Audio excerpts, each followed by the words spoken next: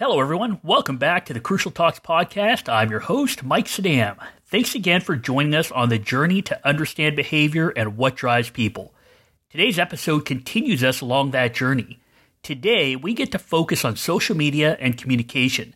So it's my pleasure to introduce a guest that was called the Communicator's Communicator and was named one of the 100 people who are changing America by Rolling Stone magazine.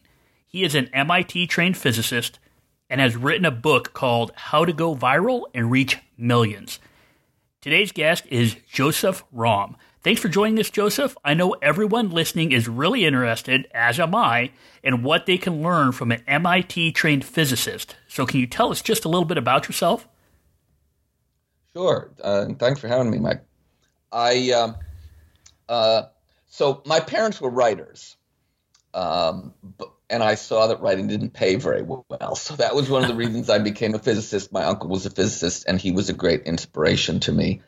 So I became an MIT trained. I went to MIT and got a PhD in physics from MIT. And then I wanted to do some public service because that was, sort of how I was raised. My father was a newspaper editor. And so I ended up going to getting a Congressional Science Fellowship, work a year on Capitol Hill. And from that point on, I was really trying to figure out how to marry my interest in writing and public service with my expertise in physics. And I ended up doing work in the clean energy arena.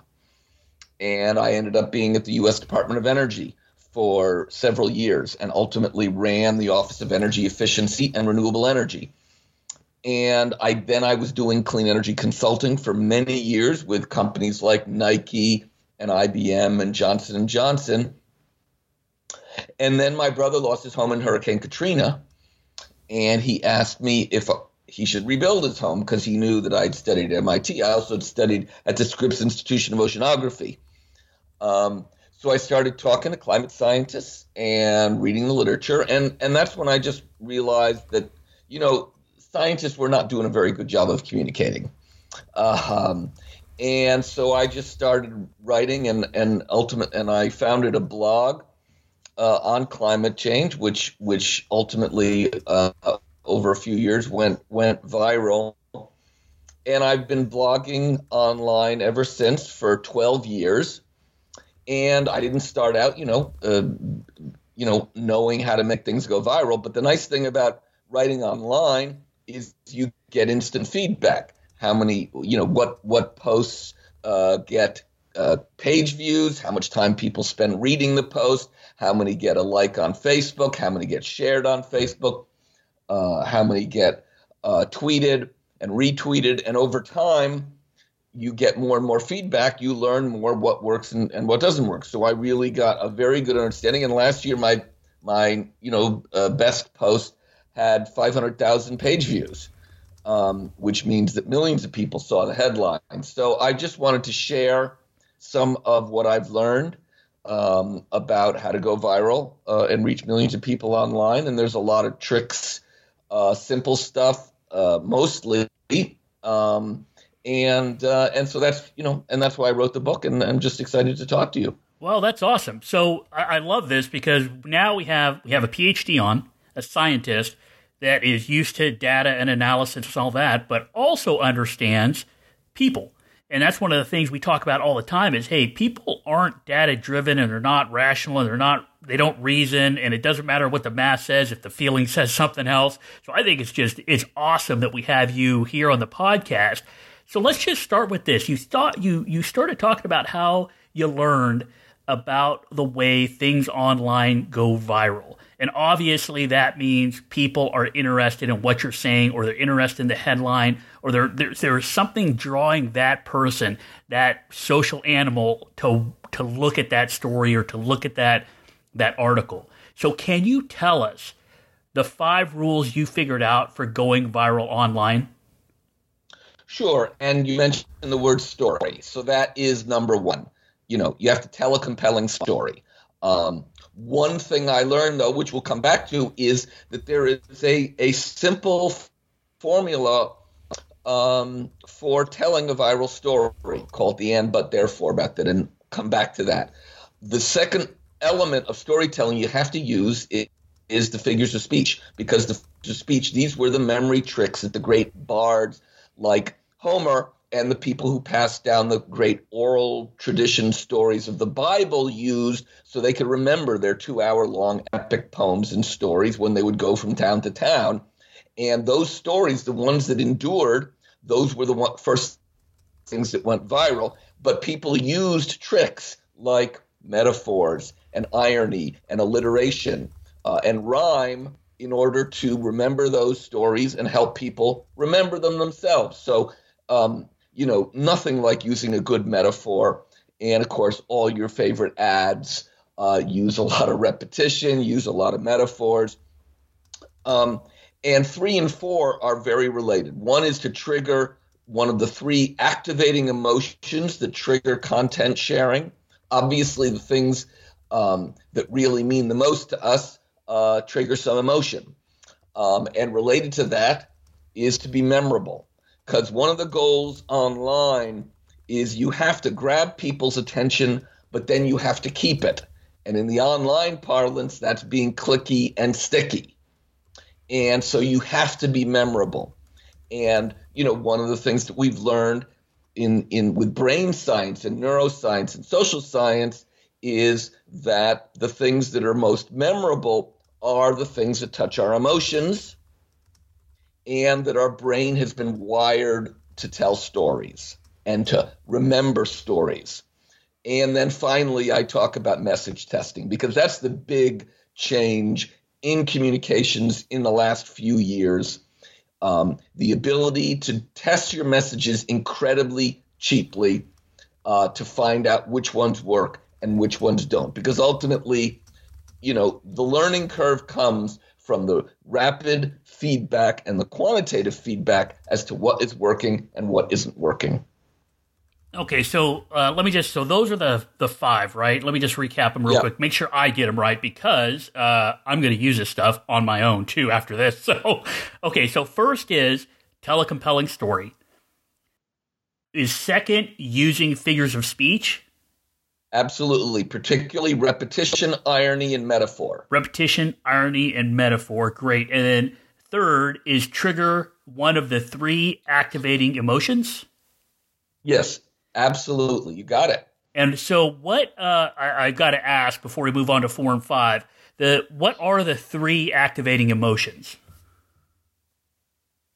So when people have studied what headlines, what videos go viral online, it's clear that again, you want to stimulate emotions, but some emotions cause people to share and some not so much. So the 3 activating emotions, you could remember the 3 A's are awe, anger, and anxiety.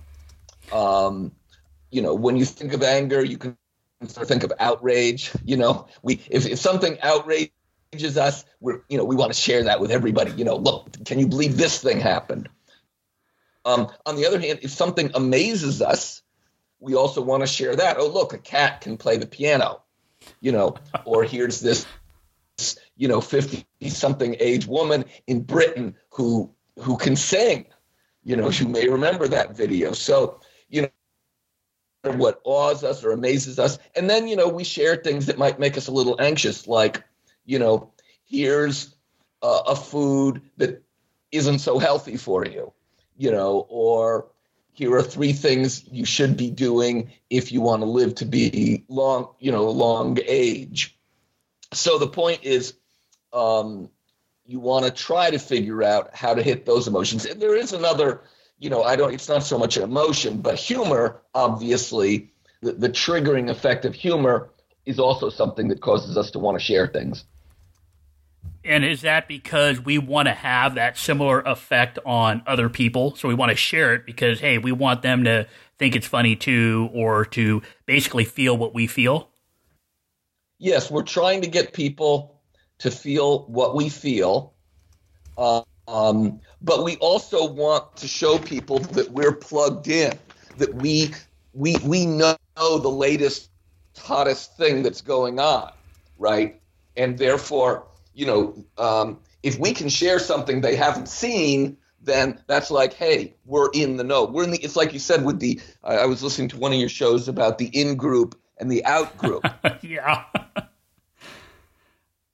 You want to be on the in group, right? You're one of the cool kids. That's right. So That's you right. saw this first. You saw this first. And look, that matters. That's social currency.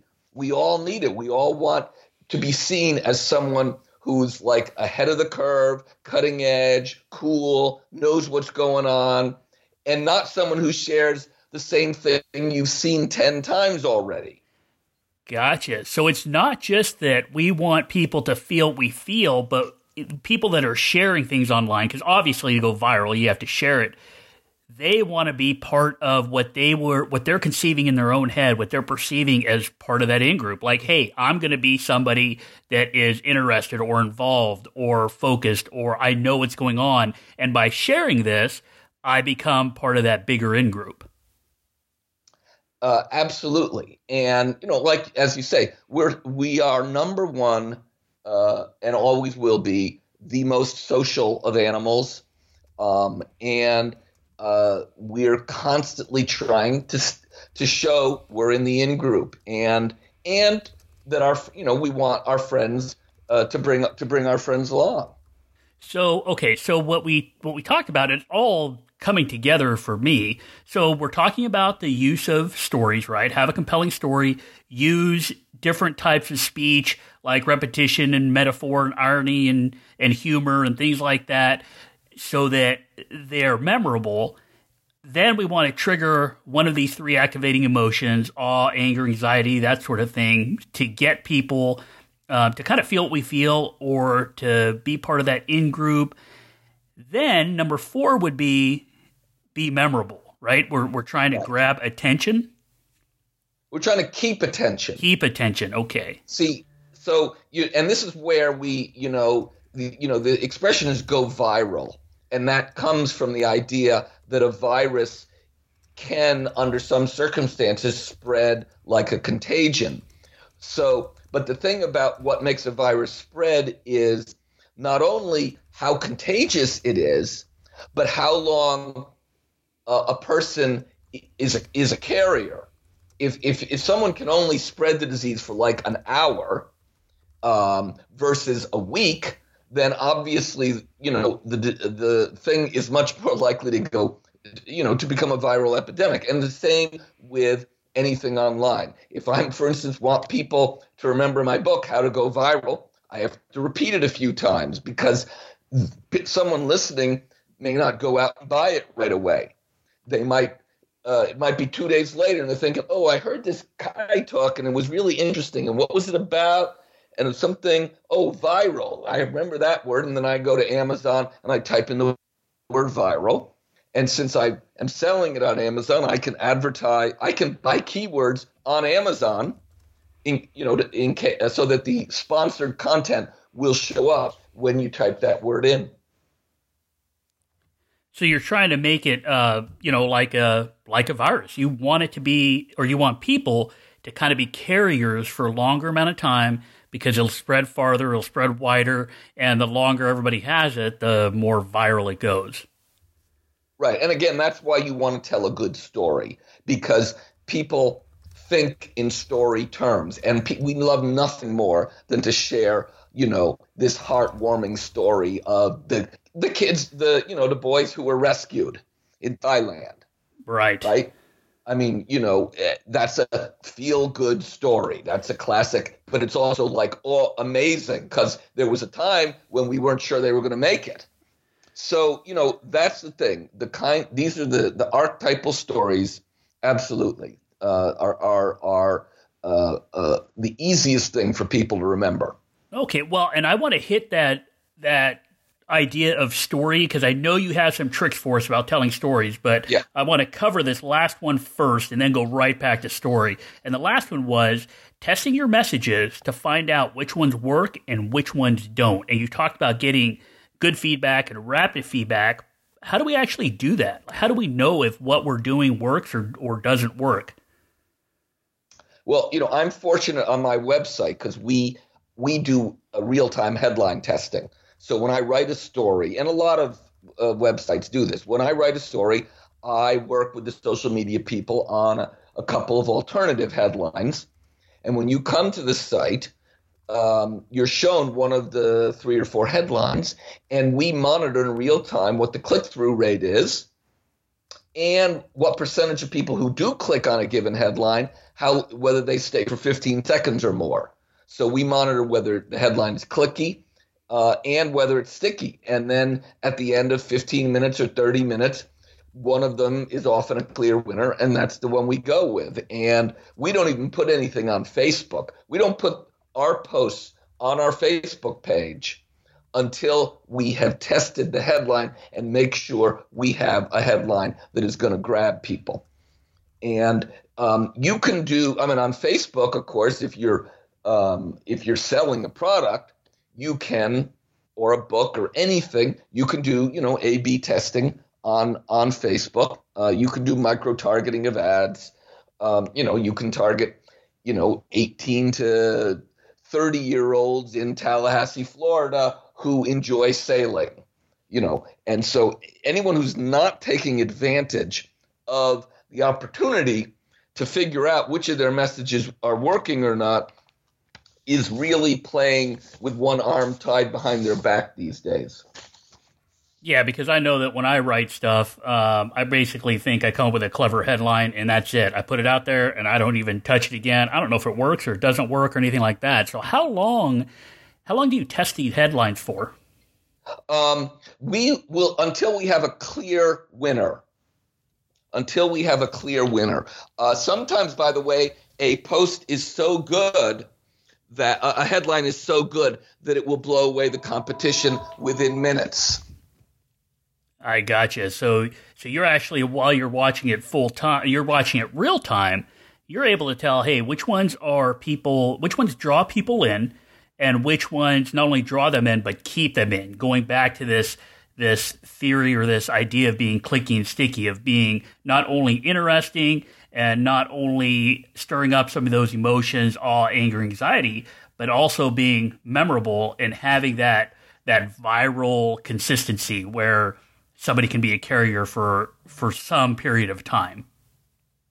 Absolutely. And I, actually start the chapter on headline testing in the book with some quotes from David Ogilvy, the marketing legend, who's sometimes called the father or grandfather of marketing. And he said back in 1963, on the average, 5 times as many people read the headline as read the body copy. A change of headline can make a difference of 10 to 1 in sales. And so I never write fewer than 16 headlines for a single advertisement. Now, in his day, in order to do headline testing, you had to spend millions of dollars, right? Because you'd have to take different ads out in a newspaper or on radio. But he understood that you changing a few words in a headline can make the difference between whether a lot of people read it or whether people just tune out. And today, of course, you've got a million more choices than you did back in the 60s, right? Every single person knows that with their cell phone and the internet, let alone their TV set, you've got 100 things you could be doing that are really interesting. So I don't have any time to grab you. I have to grab you in the first few words of the headline, or I'm simply going to lose you. And that seems really interesting to me because I know you've listened to a couple of the episodes, and it's what we all, and my son even, he's only 7.5, but he listened to a few, and he even makes fun of me because I always say that people are social storytelling animals. And as social storytelling animals, what I say all the time is, hey, we haven't evolved that much. We haven't changed that much since before all of this technology and before we had ways to communicate globally in microseconds.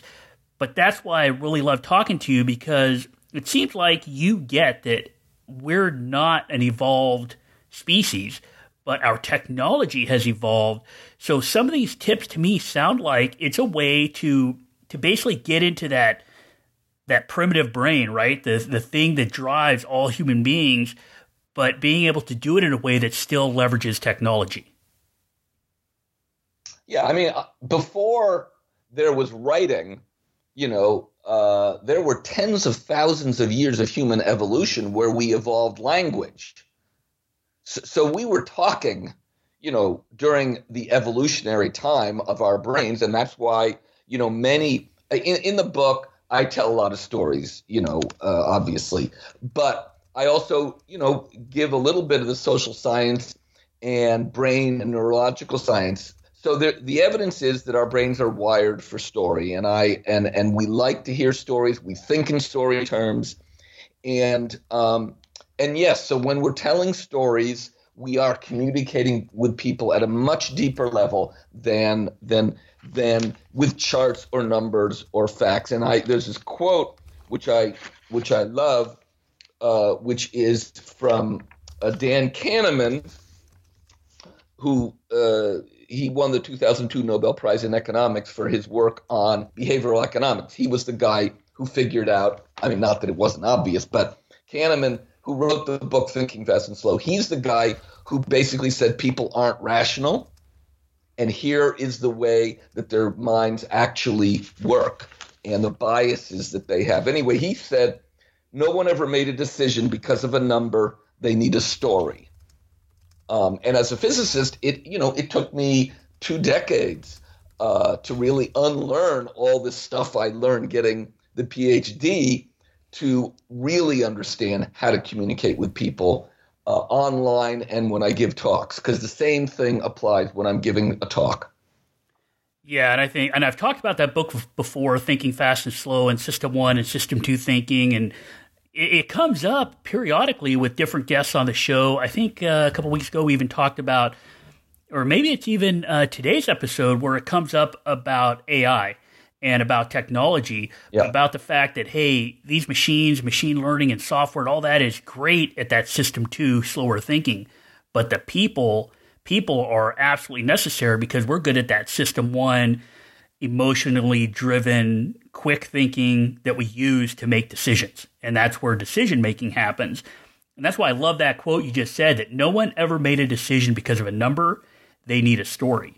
So the fact that we need, as human beings, we need a story. Can we go into your simple trick and what you can provide to us as the audience listening to you, a simple trick for telling viral stories that Hollywood uses?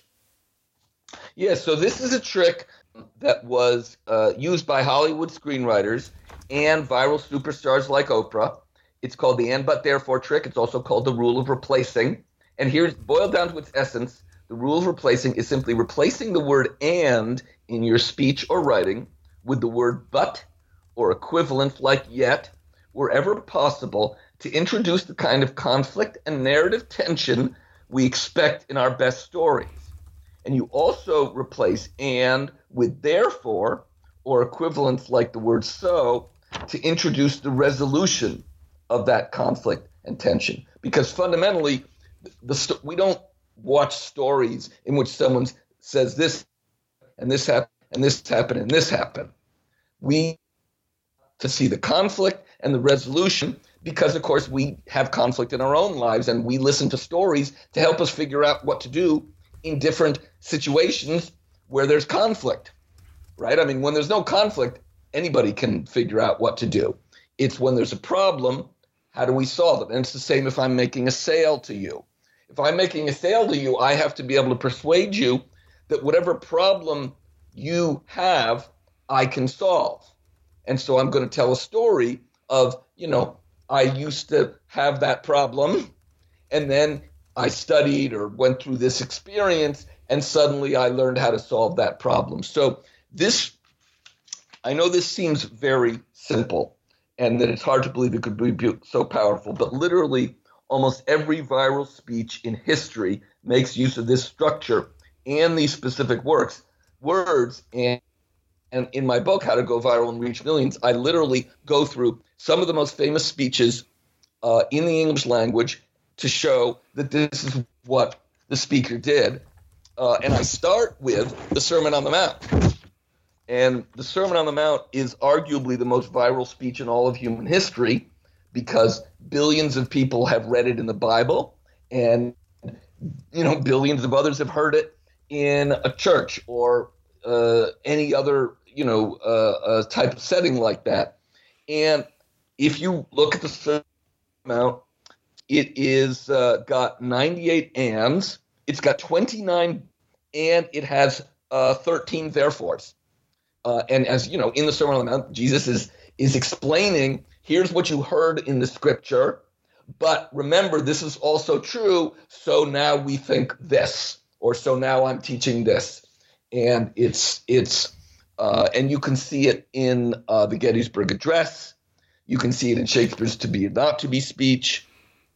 If you remember that speech by Oprah earlier this year at the Golden Globes that went viral, she uses it. So I just, it's the single thing that when people read the book, they say, this changed how I write and how I speak. Okay, so because you cut out just for a second there, so let me just cover that again. So in the Sermon on the Mount, what you found was that there was 98 ands, 29 buts, and 13 therefores. Is that correct? Yeah. And yes. So that falls right in line with what you're saying is, hey, replace and with the word but, or yet, to introduce conflict, to introduce this narrative tension, and then use therefore to introduce the resolution. Because I think a lot of people have heard about storytelling about Act 1, Act 2, Act 3, where you kind of lead into it, where you have the conflict and you have the resolution. But it's almost like you're saying, hey, yeah, that works for movies and it works for books, but it also works for communicating virally and in smaller ways, that you can actually use this for a lot of our even day-to-day communication, or even tweeting, where we're limited to the number of characters we can use. Does it still work?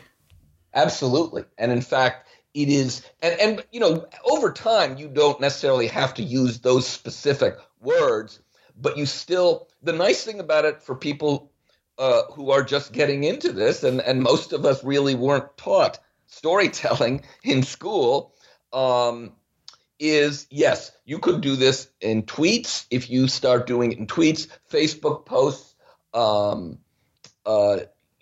Instagram, and also your public speeches, whether you're giving a 2-minute, hey, you stand up in a meeting, you want to get people's attention. I start with the area of agreement. Hey, we agree on this, but, I don't think we fully considered this, so I'm thinking we should do or consider this. You will find that it works in any setting. And when people have analyzed speeches like Lincoln in the Lincoln-Douglas debates, he used them a lot.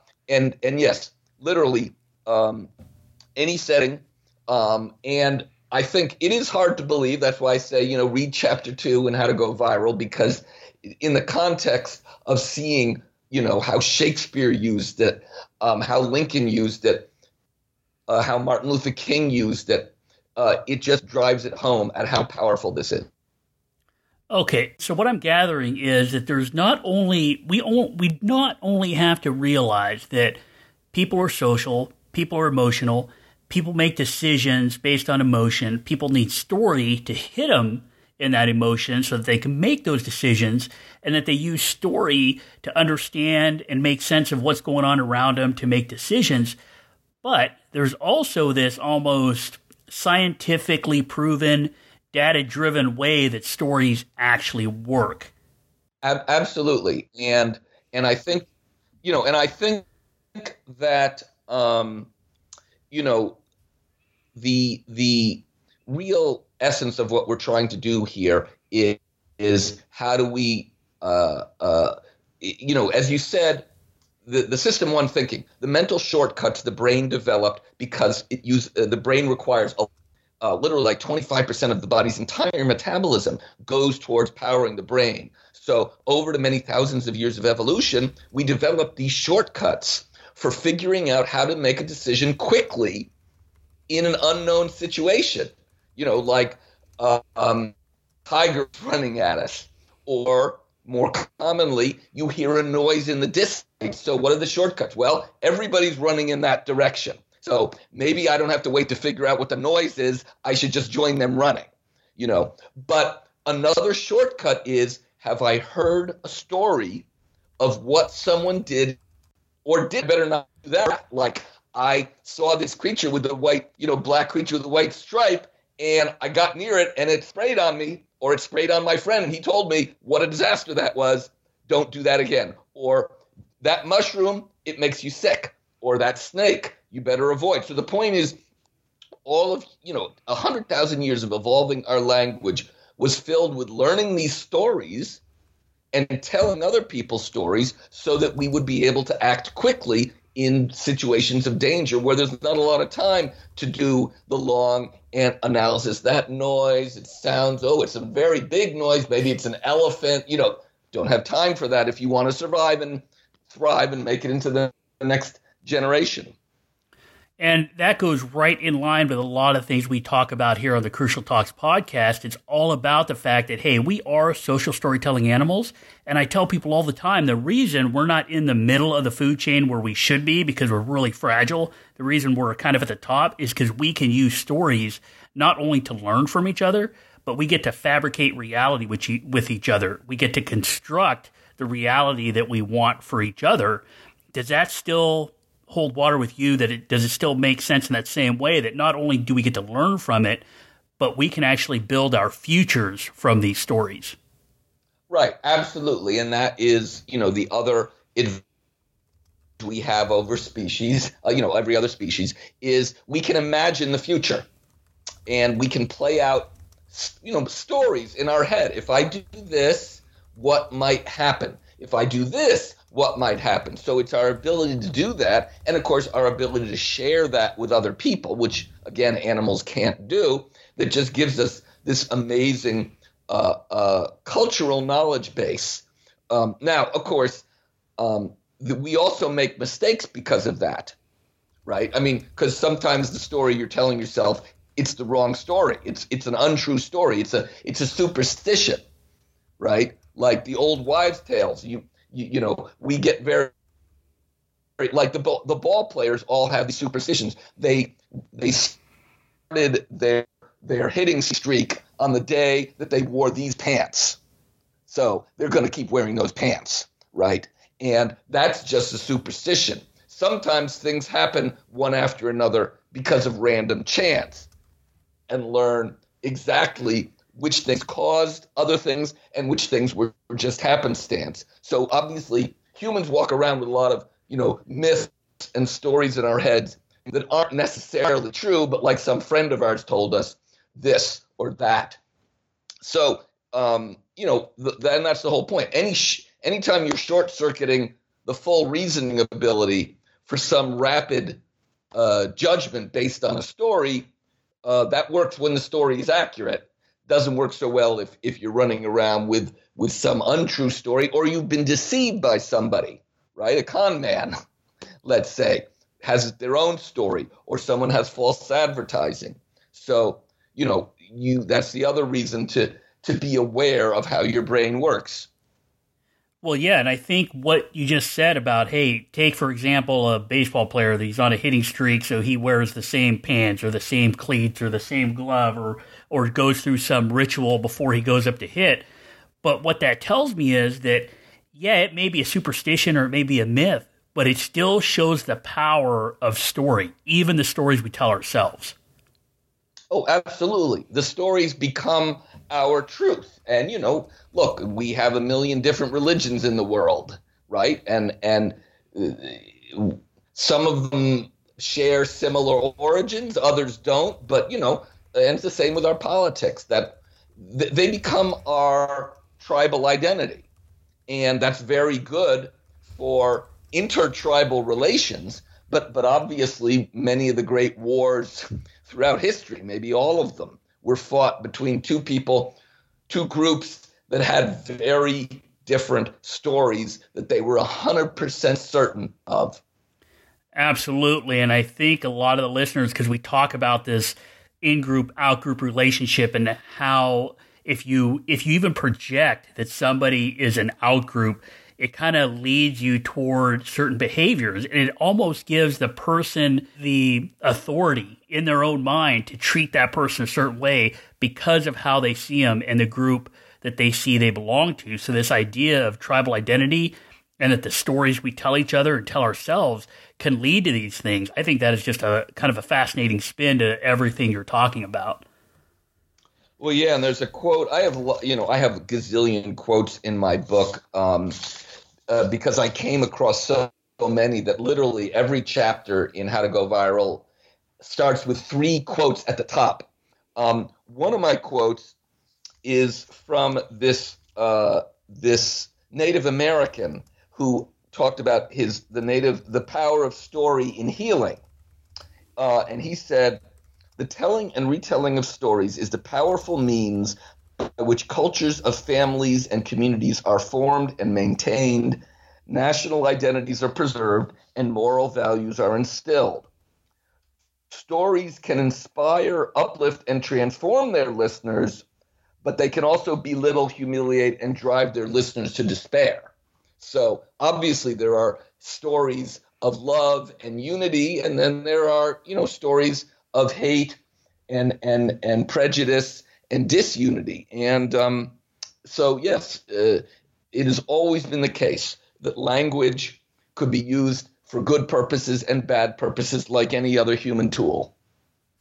Well, and that's where I think it's fascinating, because one of the things you talk about is the fact that, hey, whoever is interested in how to go viral and whoever is interested in how to do better tweets or how to have better posts online is great. But you'll say that, or it's been said about you, that whoever loves language should also pay attention to some of the things you're writing, some of the things you're putting out there.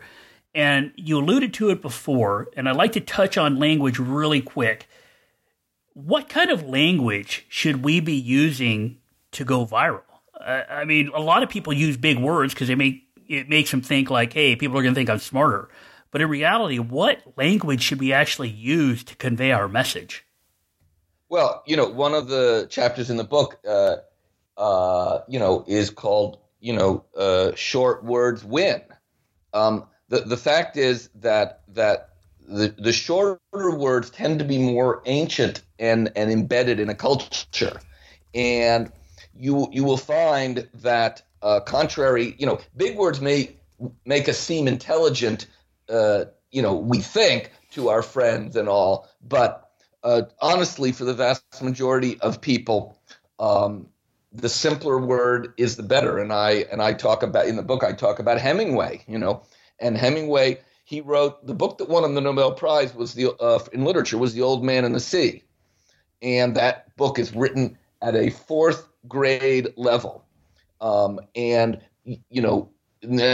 was, by the way, the same way. Churchill made the same exact point that people think it's big words, but in fact, all the great speeches in the English language use short words, whether it's, judge not that ye be not judged, or to be or not to be, or I have a dream, we will fight them on the beaches, all of it. So, yes, I think there are a lot of myths that come out of our higher education system as to how an effective and persuasive communicator talks. And in the book, again, How to Go Viral and Reach Millions, I try to just go through and talk about what we know from the social science literature, what we know from quantitative analysis of what goes viral online, and some of which is just, what some of the great speakers and communicators of all time said about their craft. Well, and so it still sounds like a lot of this goes back to that belief and that, well, even the data that shows that we haven't evolved that much. So the fact that we haven't evolved that much, but our technology has. Our technology has come so far. There's so many things we can be doing. We obviously can't really multitask, even though we think we can, but there's so much noise out there. So if there's all this noise out there and we're trying to stand out either to get sales or to get a new job or to make an impact or to change behavior, if we want to stand out, we gotta somehow get through the noise. So how do we as people that are trying to get our message out there, how do we get heard with so much noise out there? Well, ultimately, we want to have a brand.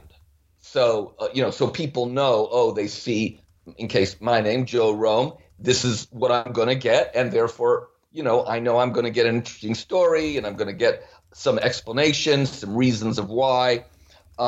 For people who are not well known, who don't have their brand yet, we're going to have to go to the very basics, which is we're going to have to figure out what, when I do a branding exercise with someone, I usually ask them, so what is the thing that makes you special? Why should someone listen to you or pay attention to you? What is your superpower? And then what's your superhero origin story? How did you go from being regular person to person who is expert on this or has special knowledge that people should listen to? And ultimately, if you want to consistently go viral, you're going to have to consistently use the tricks in the book, but also create a virality of your own brand, so that you become Stephen King, right? I mean, like if someone says, I have this great new book from Stephen King, exactly, it's a quality book and, it might scare you, right? But if you heard, I have a great new book from John Smith, like, I don't know this person, why should I, read what they're saying? So the point is you need to, just as you want to go viral online, you want to go viral in life and have all of your communications support one consistent brand. Because fundamentally, as you say, people are way too busy. They have too many choices. And if you're going to stand out from the crowd, the thing that is about you that's special, you can't claim to be an expert on every subject, right? No one's going to pay attention to you. You said, I know everything about everything. So, I have a coach, a great life coach named Adam Gilad. I talk about in the book. He's a Emmy-winning screenwriter, and he's just worked a great life coach. But he says the riches are in the niches. It's a great rhyming phrase that I love. But the point is, you can't sell everything to everybody. Pick the thing where you're a standout, and then you need to focus creating a brand, creating a story, and in all your communications have to somehow support that brand and that story. Well, and I think that's great advice for everybody, because a lot of the people that listen to this podcast listen to it because it gives them this idea about human beings, about how we behave, why we do what we do, and none of it has come back to really being rational or being data-driven. It always comes back to being emotionally driven. And so what we've talked about today seems to go right in line with that. And what I've gathered from talking to you, and I'm really thankful I got an opportunity to talk with you on the podcast, because what I've gathered from you today is, hey, look, we've still got this ancient brain. And this ancient brain is focused in a way that it has learned over hundreds of thousands of years that storytelling is how it learns, and storytelling is how it survives, and storytelling is how it figures out who is with it and who is against it, and storytelling is how it transitions and becomes better as a person, and that emotions drive those stories. They make them stick. They make them memorable. And that because short words are also kind of the more ancient words, the ones that are more embedded in the culture, those short words actually make things stick out more. And that in order for us to be heard above all this noise, we can follow those principles you laid out and follow the storytelling plan that you gave us, and have your brand so that people know what they get when they see it. Go back to the basics, telling a story about yourself, about what you can do for people. And that's how you can kind of go viral. And by viral, we basically mean that's how you stick. And that's how you become somebody that people can go to gain value in their own lives. Is that kind of a good summary of what we've talked about today? Absolutely. Absolutely. Ultimately, our personal character is the story we tell ourselves. I would never do that. or he or she would never do that, right? So we construct stories about ourselves, and obviously we need to we want people to know that we're consistent and we're trustworthy aside from our special abilities.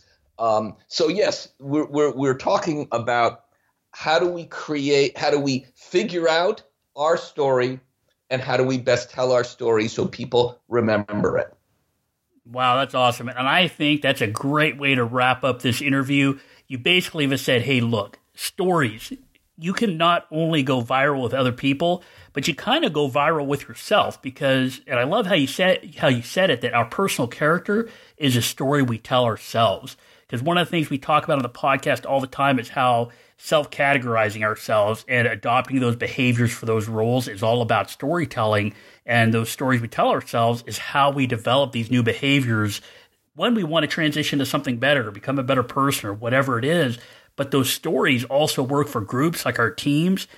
But those stories also drive the cultures in our communities and in our businesses and all across industries. That's how we as people get things done and why we're so successful. So this has just been an awesome interview.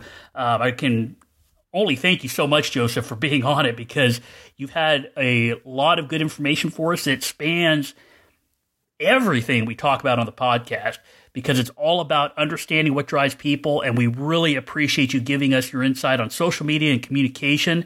I think it was valuable for everybody. So if people want more value from you, how do they grab your book or get a hold of you? What's the best way for them to contact you, and what can you offer them when they do that? Well, I always say first read the book because there's a lot. I just skim the surface of what's in the book. You can go to Amazon and search for how to go viral or any similar type keywords. If you want to learn a little bit more about me and see what some people have said about the book, and there's a way of contacting me, you can go to my website, which is actually rhetoric.com. So you can contact me through rhetoric.com, but I would definitely urge people to read the book. For some amount of people, it is absolutely going to change your life, change the way you communicate, and you will notice. And again, it's the same as I'm going on a date. How do I persuade someone? They remember me. I stick out from the crowd. They want to go on a second date. Same with a job interview. It's always the same thing. How do I get their attention, and how do I stick in their memory? Well, thanks a lot. And so that website, and I'll put it in the show notes, is rhetoric.com. The name of the book is How to Go Viral and Reach Millions. It's by Joseph Romm, Romm, available on Amazon and I believe probably any other bookseller. You guys can't miss it. It's blue, got some yellow writing on it, has a laptop, a tablet, phone, megaphone on the cover. You can't miss it.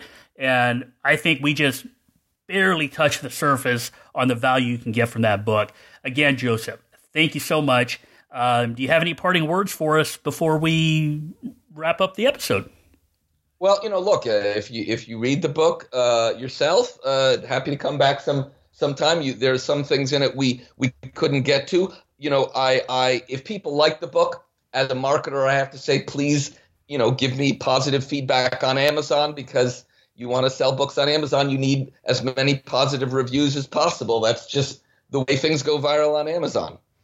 Well, definitely, and I think we all appreciate everything you said, and like I tell people and has been told to me, books like this and people like you being able to meet you and talk with you and then see the insights you provide is just a way to get more value out there. I mean, because ultimately in the communities we're in today, the world we're in today, with all of the things that are out there creating noise, I think the tools that you've given us today and the insight you've given us can only help our world, really, because we need some of these voices to come out of the noise. We need to hear those good messages if we want to come back together as a country, if we want to progress as a society, if we want the world to get better. It's all about communication. It's all about language. It's all about how we interact with each other. So for me, and I'm sure everybody listening, thank you so much for being a part of this podcast, and definitely we'd love to have you back on. It's been an awesome conversation, so thanks again. Well, thank you, Mike. Okay, so I thought that was a really good conversation with Joe. I got a lot out of it. Hope you did too. Hope you got something out of all the tips and techniques he gave us. But I really hope you also got to see, like I did, that it fits with everything else we talk about on the Crucial Talks podcast. So if you have a chance, I'd love for you to visit my website, www.crucialtalks.com, and connect with me via email, LinkedIn, Facebook, or Twitter. And if you need anything from me, or would like me to speak at your organization, please reach out to me. I really enjoy the conversations we all get to have. Also, if you could do me one favor and share the podcast, leave a review, and rate it, I would greatly appreciate it. All of that stuff makes a big deal to iTunes, and I really want to get the message out there and all of these great conversations we get to have. Have a great week, and remember, if we want to understand behavior, we need to understand what drives people.